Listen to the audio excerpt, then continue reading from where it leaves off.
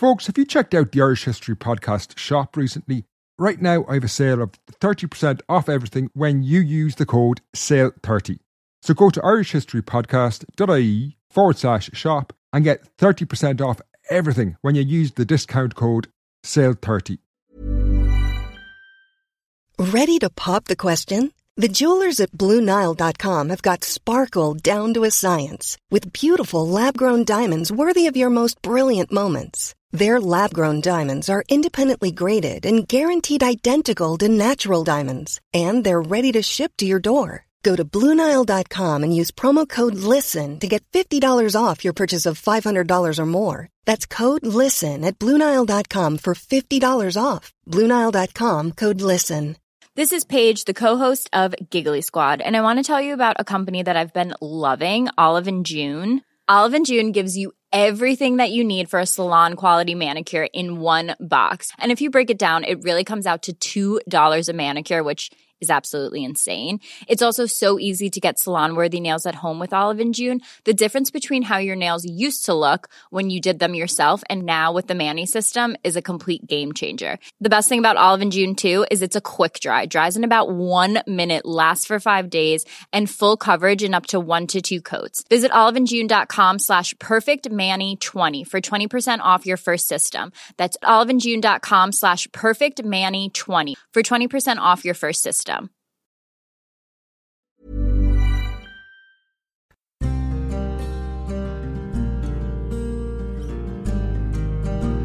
Hello and welcome to the Irish History Podcast. My name is Finn Dwyer, and this is Grubs Up, a brief history of food in medieval Ireland. I'm sure you can hear I have a cold, so apologies in advance for my nasally voice. As Christmas approaches, this podcast takes you into the world of medieval food to see what might have been served up for both rich and poor. Before we get into this, I want to say a massive thank you to all of you who funded my upcoming book, 1348, A Medieval Apocalypse, The Black Death in Ireland. The crowdfunding campaign, which ended last week, was a massive success. I had aimed to get about €4,000, but in the end, the campaign brought in over €6,500. Thank you very much for your support. It means a lot and ensures lots of new exclusive material is on the way in 2015. I will be in touch in the coming weeks with all of you who funded the book about rewards. Thanks again. I really appreciate your support.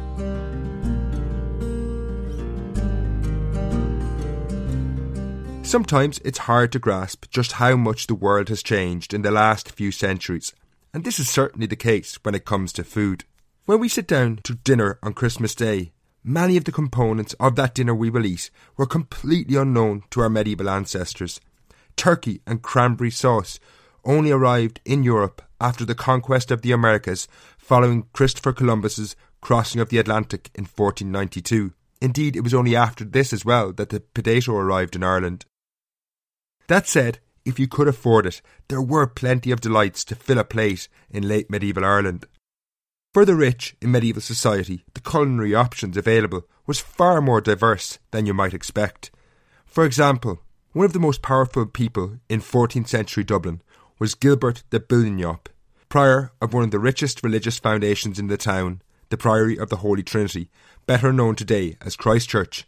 Now, Gilbert was able to afford the best of foods available. From surviving priory accounts, we know, for example, that on a Thursday in Lent in 1338, he was joined for dinner by a canon from the nearby St. Patrick's Cathedral. As it was Lent, these clerics could not eat meat, but nonetheless they enjoyed a sumptuous meal that included bread, wine, ale, herrings, turbot, plaice and trout. For dessert, they supped on rice in almond milk. While rice and almonds were a luxury, this was by no means the only extravagance the Prior Gilbert enjoyed. He also ate foods flavoured by ginger and saffron. On another occasion, he dined on imported figs. When not constrained by Lenten prohibition on meat, the Prior enjoyed fine meals of meat. In nearly 1338, on the feast of St. Agnes the Virgin, he ate with 2 officials from Dublin. They enjoyed a meal of 2 cooked capons, which are roosters castrated when young, a mutilation that produces succulent meat. On other days he enjoyed pasties, pies, roast fowl and salted eels. Accounts from other wealthy monasteries mention larks roasted in cinnamon and cloves and geese cooked in garlic. While Ireland was more remote than most parts of medieval Europe, it was still heavily integrated into European trading networks. Since at least the 10th century, spices and flavourings were imported from across Europe and Asia to Ireland. Along with cinnamon, cloves and pepper, those who could afford it could also buy ginger and olive oil, as well as other goods brought in from the Mediterranean. Now, delightful as this food may sound, the vast majority in medieval Ireland could not afford these delectable treats and survived on far more banal food. The table of poor peasants, for example, was far less exciting and varied very little throughout the year. The standard dish of later medieval Europe was something called pottage. Made from peas, beans, onions, leeks and kale, it was augmented with meat on special occasions when it was affordable. Pottage, therefore, was a sort of vegetable stew, which was relatively healthy. However, there were adverse side effects, particularly from the large amounts of bread people ate with the pottage. The poor would rarely, if ever, have been able to afford bread made from wheat, but instead ate cheaper breads made from corn and rye. Such breads, baked from poorly sieved flour, had serious long-term health ramifications. It frequently contained large amounts of grit from millstones, as was poorly sieved. Chewing this grit-laden bread had a detrimental impact on teeth, and indeed on wider health.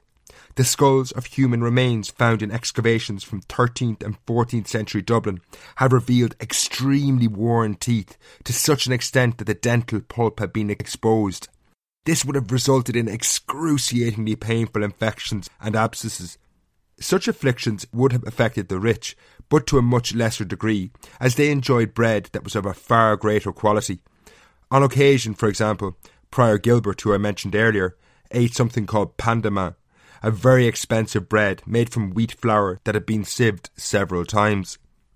While pottage may have been unquestionably plain and the bread rough, it was by no means the worst food available. Some people were reduced to eating far less appetising meals. The very poor, who worried more about whether they ate rather than what they ate, often took their life into their hands when they dined. This was particularly the case in towns, where the poor, lacking their own homes or pots to cook in, ran a gauntlet by eating from the medieval equivalent of takeaways. Indeed, in the medieval period, the whole concept of eating out was generally frowned upon, being a sign that someone could not afford to cook or eat their own meals. Takeaway foods in the medieval period were nothing short of lethal in the absence of food inspectors. The famous Canterbury Tales, written in the 14th century by Geoffrey Chaucer, mentions fly-infested pie shops where one could buy reheated soggy pies, while another contemporary poet, William Langland, mentioned how the poor of London were poisoned with bad food. Similarly, in Kilkenny, laws that date from the 14th century specifically mention a punishment for cooks who boil meat or fish in bread or water or in any other way not fit for human consumption. The mention of cooking meat and bread is presumably a reference to pies. There is also specific references from Kilkenny to those who sell foods after they lose their nature and reheat them. It's easy to see how such food could easily lead to poisoning. On that note, I'm going to finish this brief account of food in medieval Ireland. Thanks for listening to the show throughout 2014, and tune back in next year when I will return to the story of the Norman invasion. Merry Christmas and a Happy New Year. Until 2015, Slán.